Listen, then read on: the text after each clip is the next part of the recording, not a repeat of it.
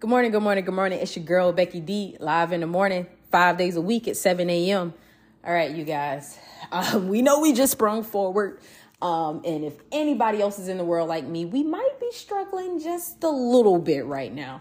Not a great deal, just a little bit, because, we are a little tired. Some people haven't fully gotten the swing of, oh my gosh, we're an hour forward right now. You know what I'm saying? So I didn't change the clock. So right now I'm looking at one time on my phone and the other time is still an hour behind. So make sure you change all your clocks. Okay. Take your batteries. This is a perfect time for you to reset your fire alarms. I know I'm doing like a little, infomercial right now, but just give you the do's and the don'ts right now. There might be a perfect time for you to reset those and just do a little refresh, right? Because guess what? We have sprung forward. We are now headed to spring. And if you're like me, you're getting ready to get your hands inside of a garden, okay? And so I want to speak on that really quick, because what we tend to do is that we don't forecast what's coming up in our future. Let me explain that a little bit further, okay? See, we as human beings tend to think that our future is very limited. Our future is what it is. There's no way around it. Maybe we have some say here and there, but that's it, right? But my question to you is, what did you put in store in order for your future to take the turn in which you expected it to take? Now, that question may have been a little wordy and a little long, so I'm going to shorten it and narrow it and make it understandable for you. What I'm asking is simply this. What have you done in order for you to ensure that your future is a little bit more brighter, a little bit more clearer, better with understanding and the ability to know that what I have planted during the winter is now ready to be harvested and cropped in the spring to prepare for my summer? One thing as an educator you will learn and learn very quickly is that if you do not set something aside and they don't pay you 12 months out of a year, then you may need to set some stuff aside to prepare for your summer. But one thing that I didn't realize is what I was building during the school year. I had the privilege of teaching during the cell phone era. All those educators out there feel that pain, where that's all the students want to do. They just want to constantly be on their phone, and that's it. So what I tend to do if you're excessively on your phone is I take it for the class. And one jewel that you'll get is a picture of me. And if you just so happen to try to say that you was texting mom and you give me your phone and you just happen to be on a text message to mom, well, I think you can kind of go ahead and imply the rest. Guess what I'm doing? I'm sending a message to mom and I'm taking a selfie of me to let her know that this is actually me and saying, hey, mom, I just took the phone for a class period. Please talk to your kid when they get home about the do's and don'ts of when to use your phone. Okay. So this time it kind of backfired. This is the generation of, oh, bet you want to do that. Let's try this. But it didn't backfire in a bad way. See, we say backfire and we automatically think it's mean or wrong or bad. But it backfired in the way that, I'm their wallpaper. And so I questioned it. I said, hey, why is my face on your wallpaper? I'm a little worried about that now. And they were like, because I look up to you. Didn't realize that that's not the only student that has me as something in their phone. Not like a bad thing. Again, it's, they may talk trash to their friends on like Instagram or something, but on their phone, on their personal phone, where I don't have any relationship other than I'm their teacher, they have me on their phone because they look up to me. And then I had to think, what have I planted inside of them to ensure that they grow? To ensure that years down the road, when I'm going to a doctor office because my head is killing me and I see my student, that they remember that I just tried to teach them a lesson.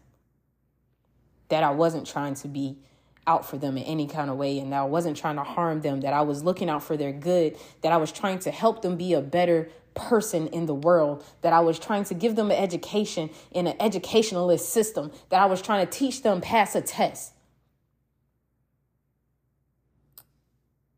And then I got a message. TikTok has been a very powerful app over the years of COVID. Thank you, because you got me through, I ain't gonna lie. But I got a message from an old student, and he literally just laid it all out in as best as he could say it. And he pretty much just states, thank you. I couldn't see it then while you were so hard on us. And it wasn't like you were mean or anything like that. You were actually very reasonable, because we had some tough teachers. But you was just trying to teach us how to get along and how to work together and how to prepare us for those jobs that we will get one day, where we do have to communicate with other people, no matter even if we like them or not. That we have to be better citizens, not only for ourselves, but for our future generations, because one day they are also going to take care of us. I couldn't see it then, but I see it now. That you were just trying to better us and bring out the best in us. You taking our phones wasn't something to punish us.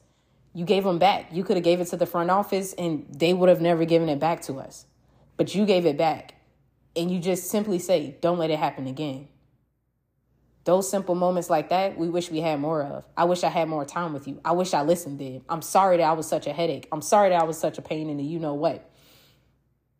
Thank you for allowing us to express ourselves. Thank you for allowing me to be me. When I was tired, you let me sleep. And other teachers, they wrote me up. I'll never forget that, because you, even though you didn't like me, it seemed like, I know you loved me even more. That's the legacy that I'm leaving. That's the seed that I'm planting. And I'm making sure that in the future generations, they understand that this world does not have to be run off of hate and ridicule, that it can be filled with love and teaching and understanding of one another. So what are you planting in the world today? What are you ready to produce? It's not always about money, people. We can love each other for free. But here we are all sitting at a table with our guns behind our backs and our knives right there in our hands, ready to stab and shoot someone at first sight. Why? Go out there and love for free. You can't buy it. So many people think you can. They got to buy my love. He didn't get me my car yet. I want a bigger ring. That's the supernatural stuff that they show us on TV. The Disney characters that are always portraying it. But I'm giving them a harsh reality that they never got to see. Right here in middle school, so many of them are worried about their next meal to eat, not realizing that it was spending a cell phone, something that they really didn't need. So then I just look at them and just love them unconditionally, because simply put, that's the seed that I am planting. So what's the seed that you're planting today? What's that next level futuristic stuff that you're looking forward to? Are you just going to sit right here, right where you're comfortable at, in the now, in the present, not taking a risk on what the next generation might do for you? It could be your own kids. It could be your own grandkids. But today is the day that you need to decide, what am I setting up in store for them? Listening to the different students and their different stories lets me see that we're all cut from the same cloth. It's just a different material. You'll get that one if you actually take some thought to think about it. But as we spring forward and we reset the batteries in so many of our electronics, while we change the time and we get everything back onto track, let's get back to planting some seeds that actually matter. And not this electronical stuff, not this GMOs or anything like that. Take some time and reflect in the silence. Show your kids what it's like to just be stuck in thought and praise and worship, and to meditate, and to simply just be and exist. One thing I always show my students is that it's okay to sit in silence while you eat lunch. That is not always a punishment, that sometimes it's a simple moment of reflection in such a busy world. I learned that in college, not in middle school, not in elementary, college. Something where you should have been building relationships, but instead they had to teach you that it's okay to just sit alone and eat one meal by yourself a day, to sit in that solitude just so you can have a break from all the rush of the buzz of the world around us. So take that moment today. Write down the list if you need to. Type it, voice command. We have all of that stuff. And go ahead and start planting that seed that you need for your future. Because sometimes the future isn't as long as you think you have. My name is Becky D with Becky D in the Morning, and I will definitely be talking with you all tomorrow morning.